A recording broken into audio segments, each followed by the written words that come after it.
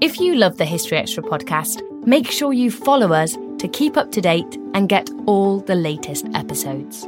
Thanks for your support, and I do hope you enjoy this episode.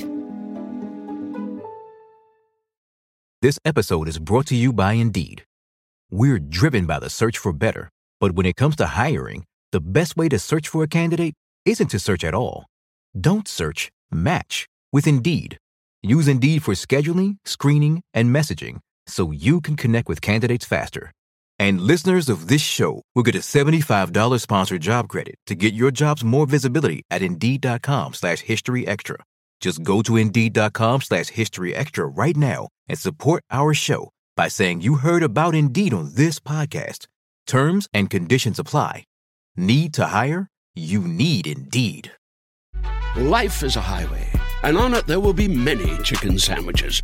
But there's only one McCrispy. So go ahead and hit the turn signal if you know about this juicy gem of a detour. Today, healthier is happening at CVS Health in more ways than you've ever seen. It's wellness destinations for seniors, including select locations with Oak Street Health and CVS Pharmacy. It's doctors, nurses, pharmacists, and everyone in between, offering quality care and support virtually, in person, and on the phone. It's in-home evaluations through Signify Health and meeting mental health needs through Aetna. And those are just a few of the ways healthier is happening. To see more, visit cvshealth.com/healthier happens together. CVS Pharmacy, Oak Street Health, CVS Specialty, Signify Health, and Aetna are part of CVS Health. Eligibility and services vary by location and individual. Another day is here, and you're ready for it. What to wear? Check. Breakfast, lunch, and dinner? Check. Planning for what's next and how to save for it? That's where Bank of America can help. For your financial to-dos, Bank of America has experts ready to help get you closer to your goals. Get started at one of our local financial centers or 24/7 in our mobile banking app. Find a location near you at bankofamerica.com/talktous. What would you like the power to do? Mobile banking requires downloading the app and is only available for select devices. Message and data rates may apply. Bank of America N.A., member FDIC.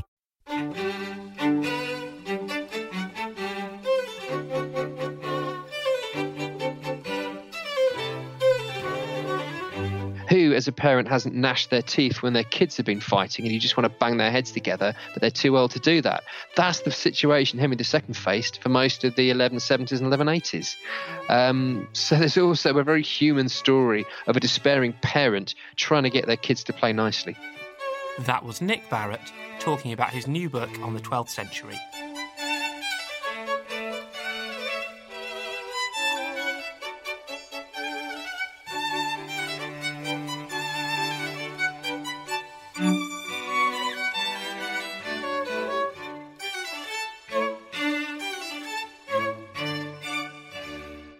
You're listening to the History Extra podcast from BBC History Magazine. We're the UK's best-selling history magazine, available in print and several digital formats all over the world. Find out more at historyextra.com/subscribe or look out for us in your digital newsstand or app store. Hello and welcome to the History Extra podcast. I'm Rob Attar, the editor of BBC History Magazine. Today's guest is Nick Barrett, who's a historian and author, as well as being a TV personality, who is probably best known for his appearances on the BBC genealogical programme Who Do You Think You Are? His most recent book explores the battle for the Plantagenet crown between Henry II and his ambitious sons in the 12th century, and our production editor, Spencer Mizzen, caught up with him to find out more. I'm talking to genealogist and historian Nick Barrett to discuss his new book, The Restless Kings, which chronicles a civil war that erupted in the late 12th century between King Henry II of England and his sons, which included future monarchs Richard I and John. It's a conflict that Nick himself describes as a cross between Game of Thrones and The Sopranos. Nick, for those listeners not familiar with the story, could you give us an overview of what happened in this conflict? Yes, of course. In many ways, this is the prequel to Magna Carta, the culmination of this family feud, which in many ways also has echoes in the current political situation with Britain leaving the EU. So it's a family squabble.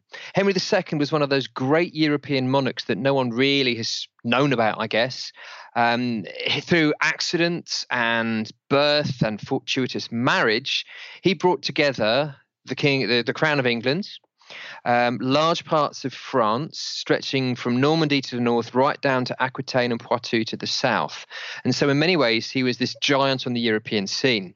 But he had a large family. And this is where my love of medieval history and genealogy collides.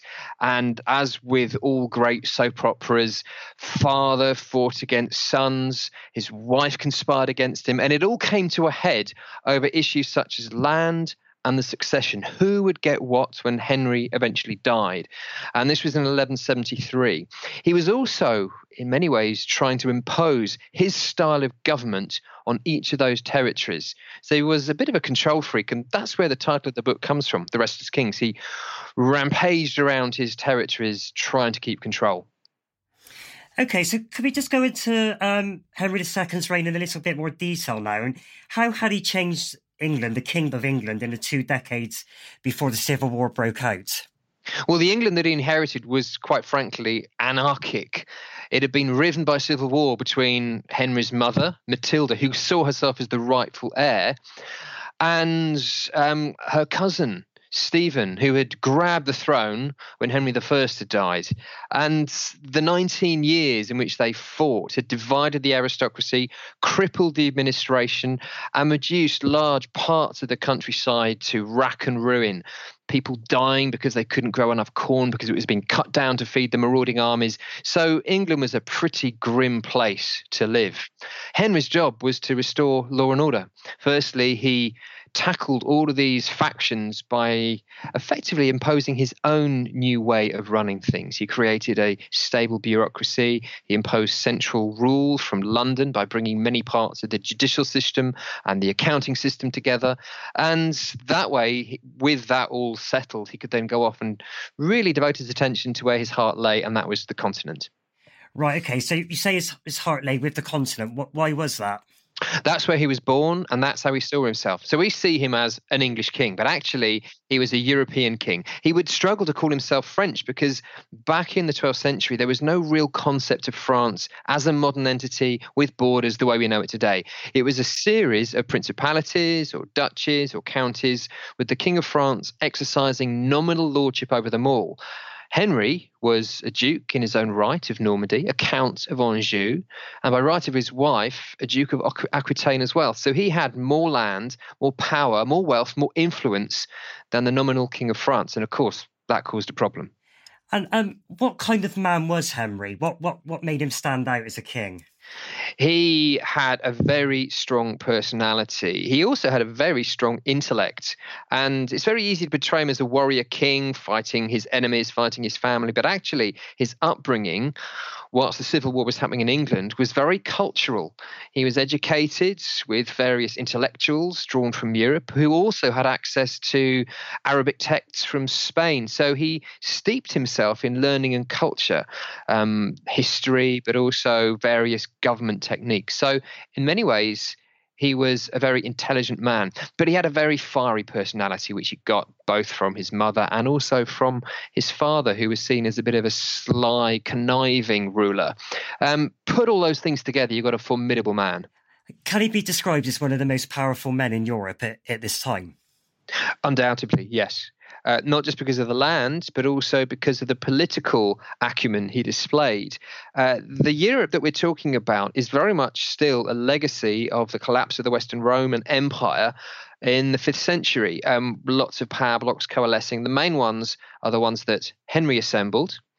The Holy Roman Empire, which at this stage was largely some of the Germanic states into Italy, with the Pope increasing their power base, and the King of France. Those are the main players.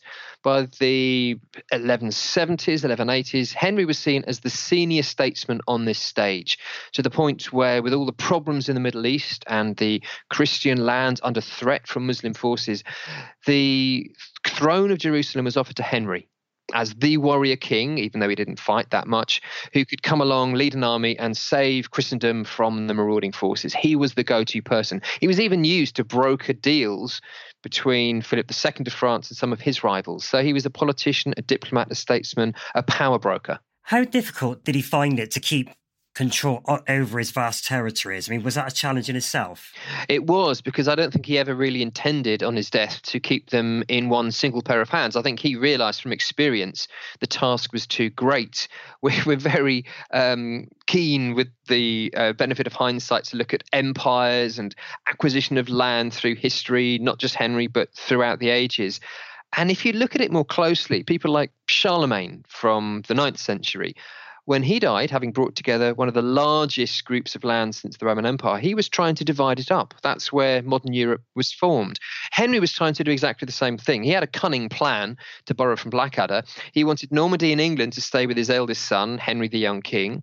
He recognised that Richard, his next oldest son, was in many ways best suited to rule in Aquitaine.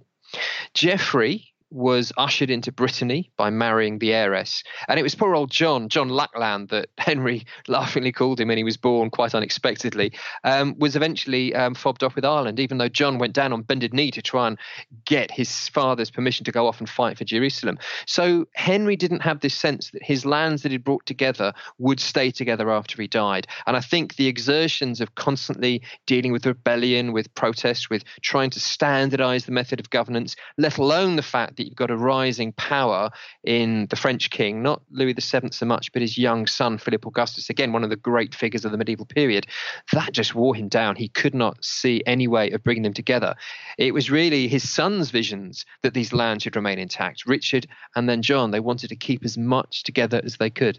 So what was the French view of the rise of England? Was there a lot of tension between the two nations? Well, I think that's one of the key things. It wasn't seen in those terms. It wasn't seen as England versus France. That happens much, much later. And what they saw wasn't so much the rise of England, but the rise of the House of Anjou. The French crown was essentially the greatest of all the counts. The Ile-de-France, which saw the count based in Paris, had then assumed the crown, which is where the Capetian line grew up. So they held this nominal lordship over all the other dukes and counts, but it wasn't a nation state the way we'd see it today. Particularly the further south you go, to the rim of this territory, which recognized the king of the Franks, the French king, the power got weaker and weaker.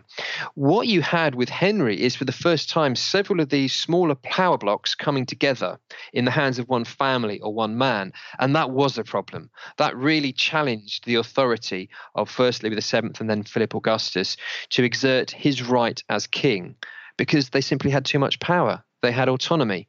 And that's why a lot of the tactics were to drive a wedge between Henry and his sons, divide and then conquer. Okay, so on the eve of the Civil War, Henry's one of the most powerful men in Europe. Where did it start going wrong for him? Why did he fall out in such spectacular fashion with the rest of his family? He clarified things. Now, there's a lesson. Okay. He actually set out, as part of his ongoing disputes with Becket, which has been rumbling on for a number of years. So this is Thomas Becket, Archbishop of Canterbury. It is, yeah, one of Henry's closest friends and advisors, the Lord Chancellor, who he had appointed to Canterbury in the hope that he would support Henry's desire to exert control over the church, which, as we know, went spectacularly wrong, and ended up with Becket being this irritant in his side. As part of the eventual peace settlement that was brokered before Becket's murder, Henry was forced to clarify his position on the succession. And in doing so, his sons thought that that wasn't such a great thing. Now, Henry the Young King, who was assigned England and Normandy, felt that he was given title without power, and he wanted to control at least one of those, pointing out quite fairly that by the time his father had reached the age that Henry the Young King was, he'd been given control of Normandy to govern by way of practice. Equally, Richard wanted to make sure that his role in Aquitaine was protected, and he didn't like the suggestion that land might need to be carved out for either Geoffrey or eventually John. So by clarifying his intention, he made it much easier to create criticism. And of course, with this whole political tension between Henry and Louis in the background, Louis saw an opportunity to effectively bring the young sons over to his side and cause trouble for the father. And can we talk a little bit about Henry the Young King? I know you just mentioned him. Why did Henry II take the decision to have him crowned while Henry II was still alive? And that was quite an unusual move, is that right? It was the only time in English history that the heir to the throne was crowned in the lifetime of the reigning monarch. I think there are two reasons for this. Firstly, you can actually look back to some of the Frankish and Carolingian traditions of crowning an heir to get the acceptance of the aristocrats. And let's not make no bones about it, the civil war between Stephen and Matilda still was fresh in many people's minds. The horror of having a contested succession, the breakdown of law and order, and the anarchy. So in one sense, that provides some sort of stability and a statement of intent. But let's make no bones about it. Henry II wanted to rub Becket's nose in this. He wanted to undermine the dignity of the Archbishop of Canterbury. And he claimed to have had papal dispensation to allow another prelate to come in and conduct the ceremony. So really, it was a huge, giant snub to Becket. And it worked. It worked. It really riled him and actually helped bring a reconciliation much closer. But did it backfire on Henry in the long run, in that it made Henry the young king more ambitious and wanting that power maybe sooner than would have otherwise been the case? It potentially, yeah. Now, Henry the Young King is again one of those romantic figures. In terms of his period in which he was living, he was one of the great tournament aficionados. He would spend time and a huge amount of money traveling to tournaments, practicing the battles with all the various other knights. You know, he was in that sense a real warrior, but he was lazy. He wanted power without the trappings of actually doing any work. He was the complete antithesis in that way to his father. So I think it probably gave him an axe to grind. I think the main thing he was concerned about wasn't so much the daily grinds of doing the work, but the money that went with it. He wanted to support his luxurious lifestyle. And every time Henry gave him the opportunity to get his hands dirty, for example, helping out, quell some of the southern rebellions that Richard had stirred up in his attempts to control local aristocrats, Henry rejected that opportunity. In fact, quite the opposite. He sided with the rebels in an attempt to leverage Richard out so he could then take over Aquitaine. So he's a really difficult character to sum up. Glamorous and the hero of his household knights. He's the figure, don't forget, that brought William Marshall, another great figure of the age, onto the stage. So he's a famous knight who served a number of kings, didn't he? Yeah, he served 4 kings. He served under Henry II, Richard, John, and ultimately Henry III, securing the regency government so that the young king, Henry III, would actually succeed after the death of John. He's an incredible figure. And that was the sort of culture we're talking around. Wandering troubadours, singing songs all about the martial prowess of the knights. That was the area that Henry the young king was most interested in. What was the dynamic like between the brothers? I mean, was Henry the Young King the chief agitator in the rebellion against Henry II? He was, but I think you have to look long and hard at Geoffrey's role in this. Henry was a likeable character. He might not be that intelligent in the way he played his hand, but he was likeable enough. Geoffrey, well, if you look at the chronicles, they say he is really untrustworthy, an oily figure, smarmy and superficially nice, but behind your back he'd stick the knife in. And he seems to have instigated quite a lot of the later tension and certainly played a role in stirring up trouble, 1173-4. How does Eleanor of Aquitaine play into this, Henry II's wife? I mean, she joined side with the rebellion. Is that right? It is, yeah. She is the catalyst for the Southern revolts. She sees an opportunity to assert her authority. She, again, is one of those incredible figures. About time, we're finding a lot more about her through recent scholarship.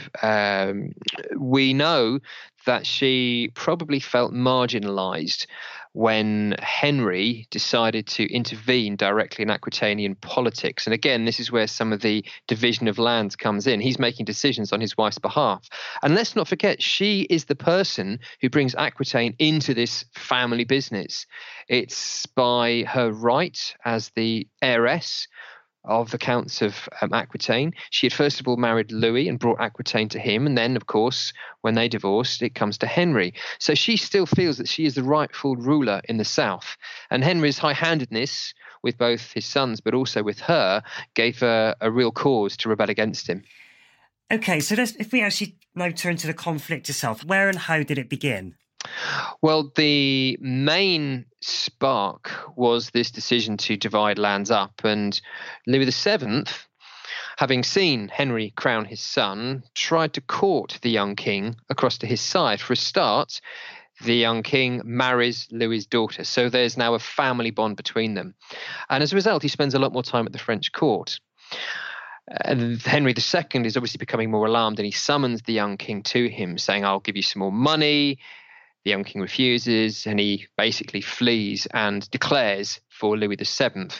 When Henry II's emissaries go to Paris to bring him back, Louis says, "What do you mean? Why are you sending emissaries from the King of England? The King of England is here in my court. Look, here he is. He's my son-in-law."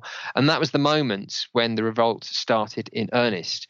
And the moment that Henry, the young king, declares, the other sons go and join in as well. That then brings matters to a head, and there's a whole series of agitations going on around Europe. Scotland is drawn into the conflict. They were very unhappy about the fact that Henry had promised lands to the Scottish kings, and as soon as he gained the throne, he reneged on his promises. So there was a real cause there to join the rebellion. In the south, there was a lot of discontent about the way Henry II and Richard had stirred up new ways of governing, which had upset the local politicians.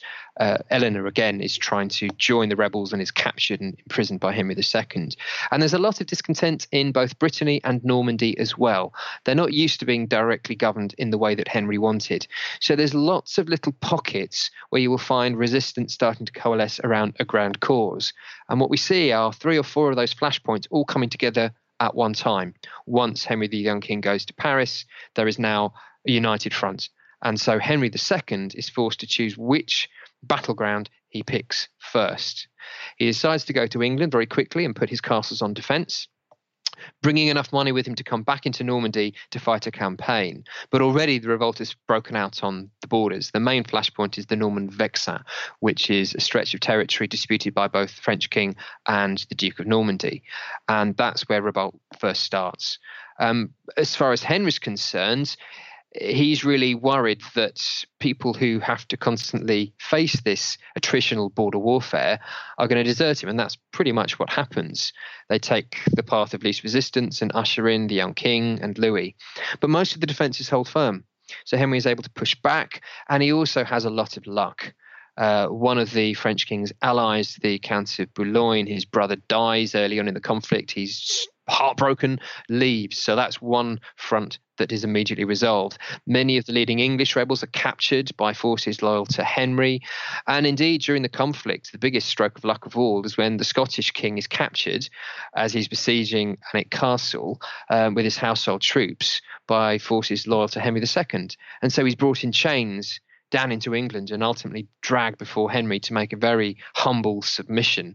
So Henry has a lot of luck, but let's again not underestimate the challenge he faces. This is the medieval times. There are no emails that you can send. There's no instant messaging. There's no phone calls. There's no telegram. There's no telegraph. There is horsepower. And he had to manage his resources and rely on people to do his bidding whilst he coordinated all these theatres of war and also popped up where he was most needed. That's one of the great things about him. He spent his life on horseback, and he would appear, even if not to fight, to galvanise, support, to reassure, and to give faith back to the people that were fighting in his name. I mean, was there a point where it looked like he could lose this war? I mean, was that a realistic possibility? Oh, yeah. There was every chance that the Confederation ranged against him would tie him up in one area so comprehensively that other parts would then fall. But, and I think it's a really important but, the thing that would most likely have ended the war was the death of Henry. And every time he goes chasing after the French forces to confront them in battle, the French forces flee.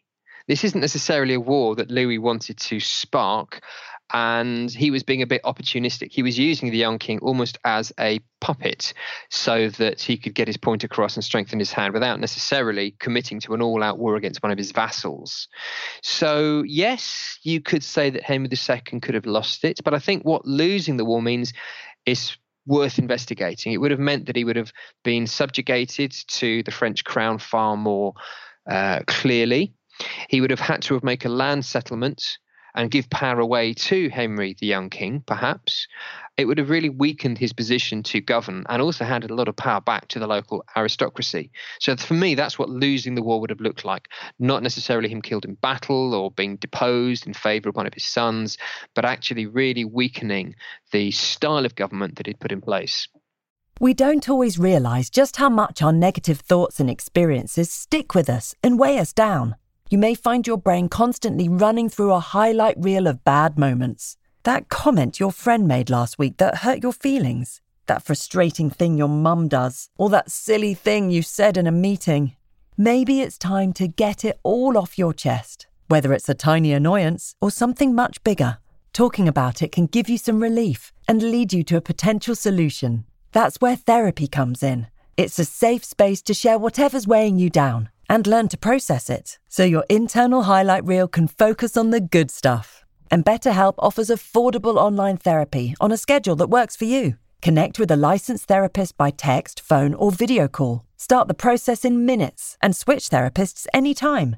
Let it out with BetterHelp. Visit betterhelp.com/historyextra today to get 10% off your first month. That's BetterHelp, HELP.com/historyextra.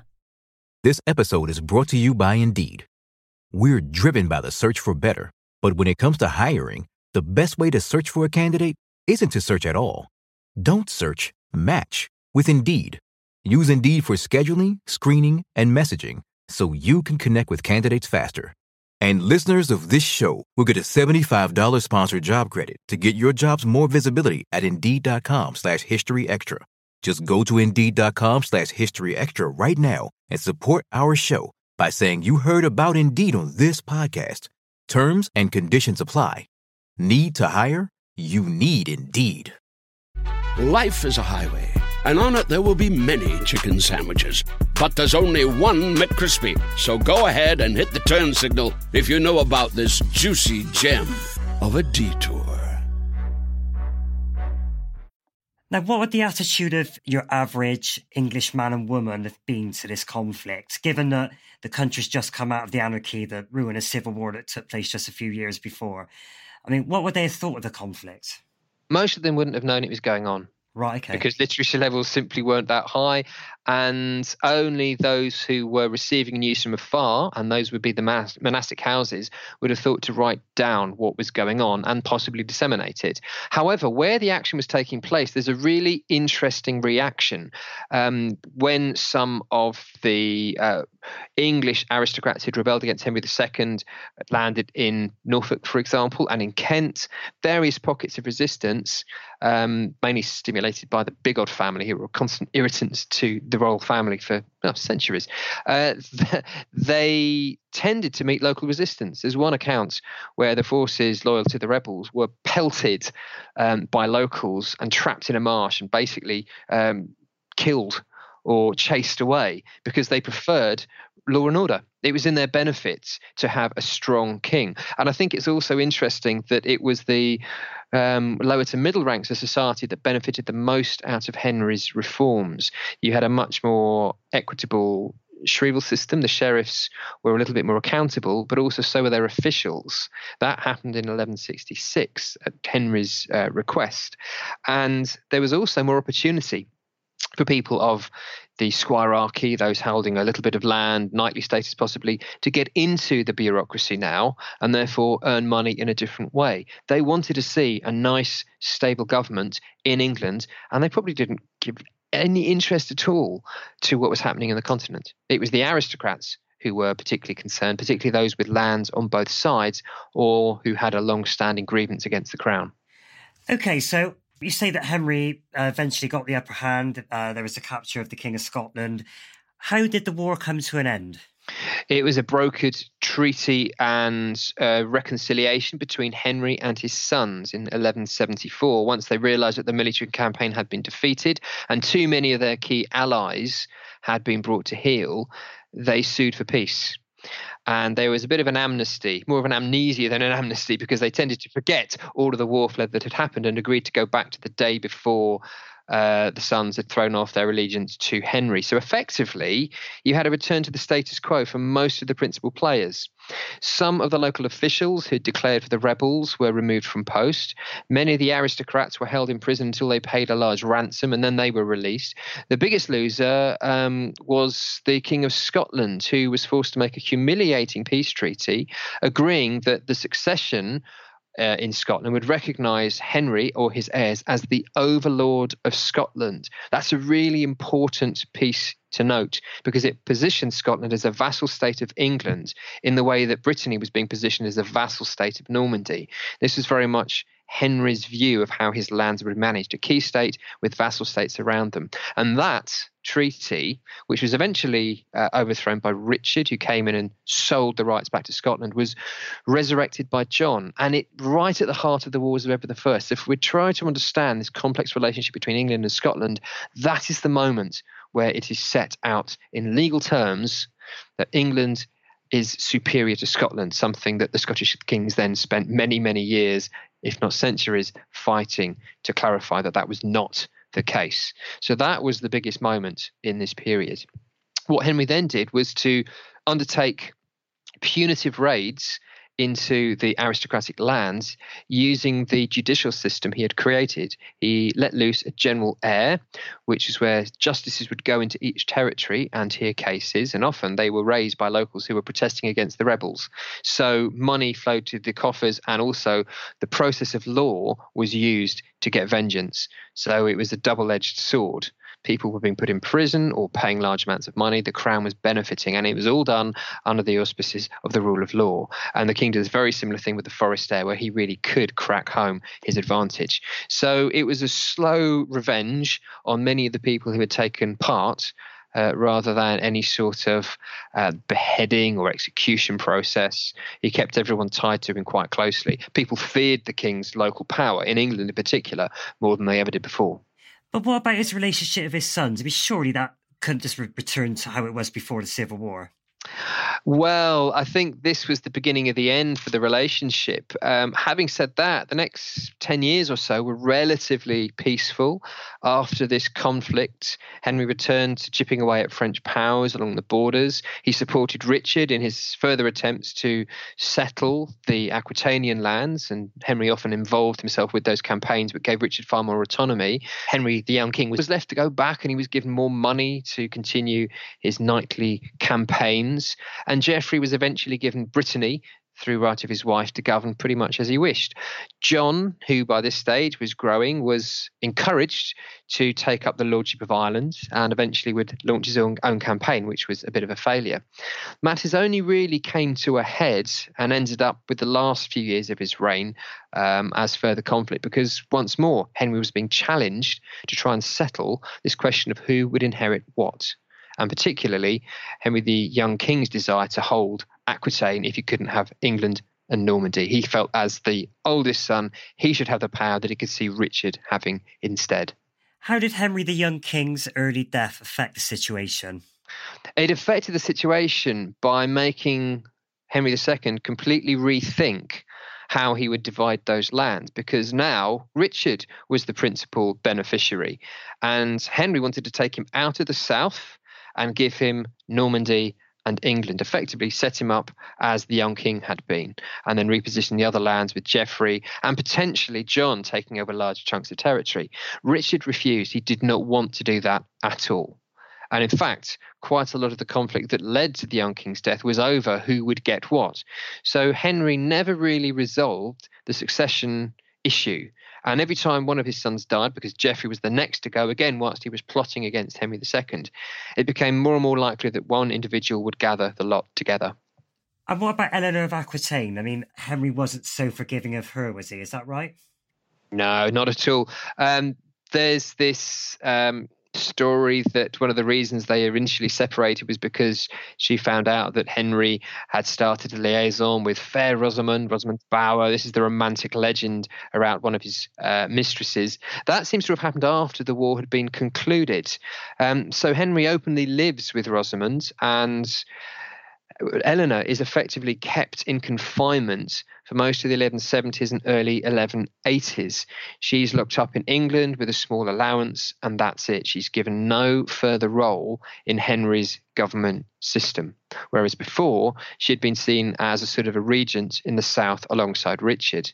However, when these family disputes were getting particularly nasty, she was often encouraged to come to the Christmas court or a family gathering to help mediate between Henry and his sons. So she was still seen as a key part in the solution, even if she wasn't playing an active role in the government. Could you give us any examples of the flashpoints between Henry and his sons following the war? Well, it was really around how the South would be governed and whether the young king should take over these lands. There was a particular court where Richard had stormed off after a particularly bitter dispute with the young king. They both claimed the same castle. And Henry said, well, technically it's part of my area here in Anjou. Richard said, well, it's on the borders of Aquitaine. They refused to agree. Richard stormed off. Henry said, oh, well, I'll go after him and try and make peace. And Henry II was quite pleased that the two sons were meant to be getting on, or at least that the young king was getting a far greater sense of responsibility. Unbeknown to Henry II, the young king had already made alliances with some of Richard's enemies in Aquitaine, and he sided with them in an attempt to usurp Richard. And that led to the final war that the young king was involved in. As a result of all of this conflict, the young king found that his support ebbed away. Richard and Henry were far too strong as a military force. He was left to the last resort of ransacking churches to get plates and jewels to pay for his mercenaries. And in doing so, he eventually contracted dysentery and died, seeking the forgiveness of his father, who naturally didn't trust him and didn't come and see him. And it was only when he'd heard that it was only when he heard that his son had died that Henry II was full of remorse and realised that his last chance for reconciliation had gone. Now, your book also discusses the reigns of Henry's successors, Richard and John. How would you describe their attempts to hold together the Angevin Empire? Well, once the young king and Geoffrey were off the scene, there was really only one outcome, and that was making sure that Richard inherited the lot. That in its own right caused enormous trouble and strife for Henry II. It was the final alliance between Philip Augustus and Richard that drove him to his death in 1189. Once he was off the scene, Richard struck a deal with Philip Augustus to effectively hold the lot.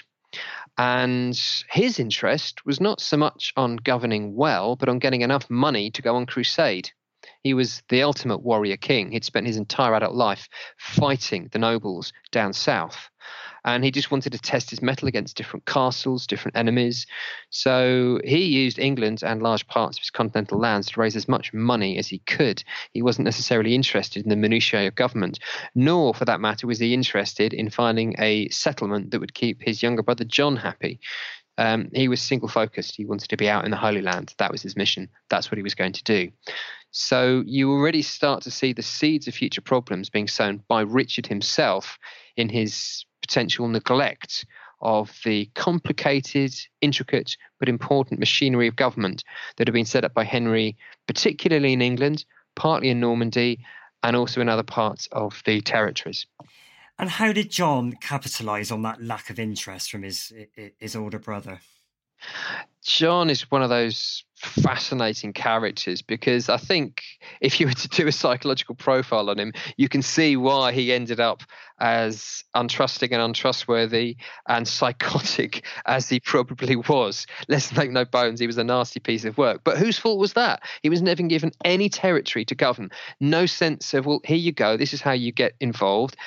He was just left to his own devices. And in many ways, that bears the hallmark of his older brothers, Geoffrey and the young king. So with the rift between Richard and Philip Augustus becoming more and more apparent as they went on crusade together, John saw his opportunity. And as Philip Augustus leaves the crusade earlier, spreading stories about Richard's double dealings and role in the assassination of the rightful king of Jerusalem, John saw his opportunity and offered to cede large swathes of land and power to Philip Augustus if John would then be seen as the rightful heir to all of this land. So he was, playing a double game there. What kind of warrior was John? I mean, he's got a reputation as somebody who ran away at the first sign of trouble. I mean, is that merited? In parts. He could be capable of outstanding bravery and daring military feats that even his more esteemed older brother Richard would have been proud of. When it's all going wrong at the start of his reign, he swoops and captures many of his enemies, in particular his young nephew Arthur. At Mirabeau, the forces of Arthur and his supporters were besieging John's mother. He was trying to deal with revolt elsewhere. There was a real threat that his lands would split and separate. And in one military swoop, popping up, in the words of one historian, like a deep pantomime demon out of a trapdoor, he captured everybody in one place. It was a stunning victory. If you also look at some of his early attempts to wrest control from Philip Augustus when Normandy was under attack, he came up with this incredible scheme to launch a simultaneous land and amphibious attack on the forces besieging Chateau Gaillard, which was the key fortification that held Normandy together. It nearly came off. If it had done, Philip Augustus would have had to back off. John's reputation would have been enhanced, and he would have probably have driven off quite a lot of the French forces. So he could, on his day, when he screwed up his courage, be as brilliant as his brother. However, John was also unlucky. And the timing of those two assaults, the land one happened first instead of at the same time as the amphibious one, because they were held up by the tide, which was stronger than they thought, which meant both got picked off. He lost confidence and he slunk back to England, and Chateau Gaillard was lost the following year. So he's a nearly man. Was his relationship with Richard as poor as it's often characterised as being? Yeah, I think it's fair to say that. Richard showed John a lot of leniency when he comes back from his enforced captivity in the Holy Roman Empire. He would have had every right to do what most other of his Norman forebears would have done and lock him up for the rest of his life. He didn't.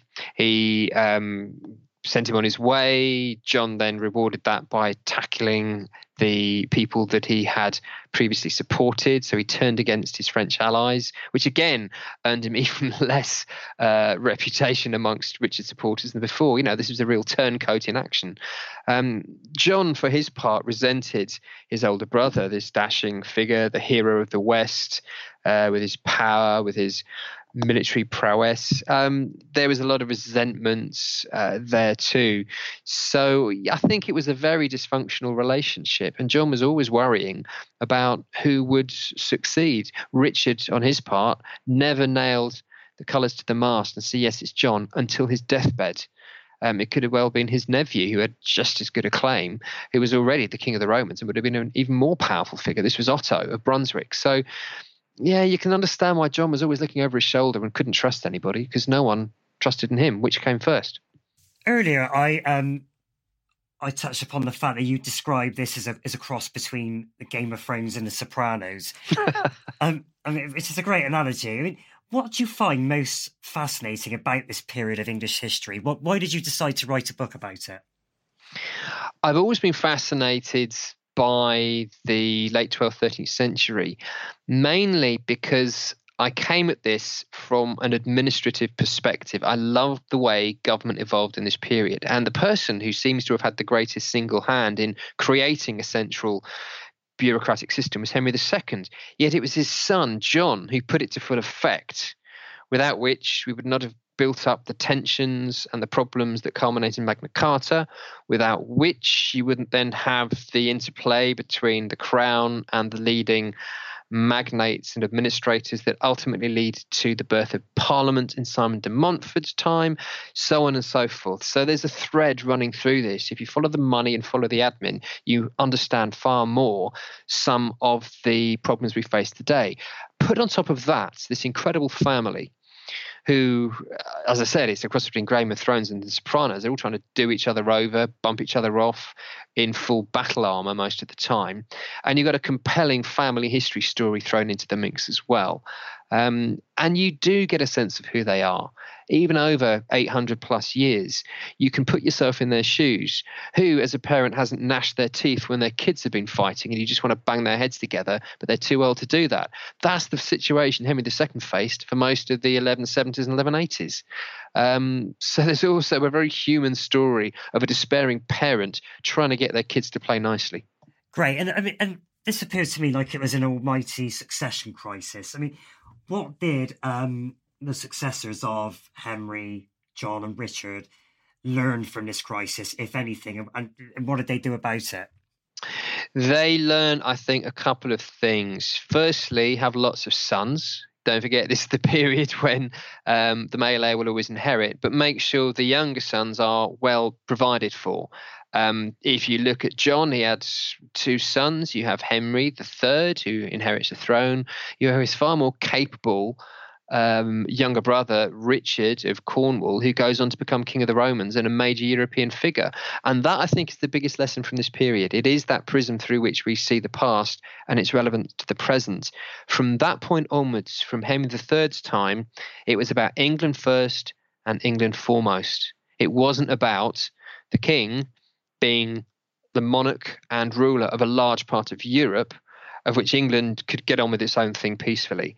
There was a resident king in the country for the first time since the Anglo-Saxons. So England truly became the centre of the realm. It was, yeah. And more importantly, through Magna Carta, there was a mechanism through which dissatisfaction with that king could then be raised. And when they weren't listened to, you then have another mechanism, which is where Parliament emerges after Simon de Montfort's regime in 1264, when Henry III is then taken down by a powerful coalition of magnates. So you've got a fundamental shift in the relationship between crown and the governed, which takes place during this period, almost as a direct result of the mechanism that Henry II puts in place, so he doesn't have to be there. So it is one of those great ironies that he built the foundations for a weakening of royal power. So yeah, it's an interesting one to think about when you look at the position of the royal family today, when you look at England's position with the continent, when you look at the relationship between the West and the Middle East. All of this is encapsulated in the period we're talking about. This is the moment when it fundamentally shifts. That was Nick Barrett. The Restless Kings, Henry II, his sons, and the Wars for the Plantagenet Crown is out now in the UK, published by Faber. And in the US, it's due to be released in a couple of weeks' time by the same publisher. And we've now come to the end of today's episode, and indeed of our History Extra podcasts for 2018. We hope you've enjoyed what you've heard this year, and we will of course be back in 2019, starting on Thursday, with a whole lot more from the world of history. Thanks for listening to this History Extra podcast, which was produced by Jack Fletcher. Do let us know what you think about this episode by emailing podcast@historyextra.com, and we might read out your messages in future editions.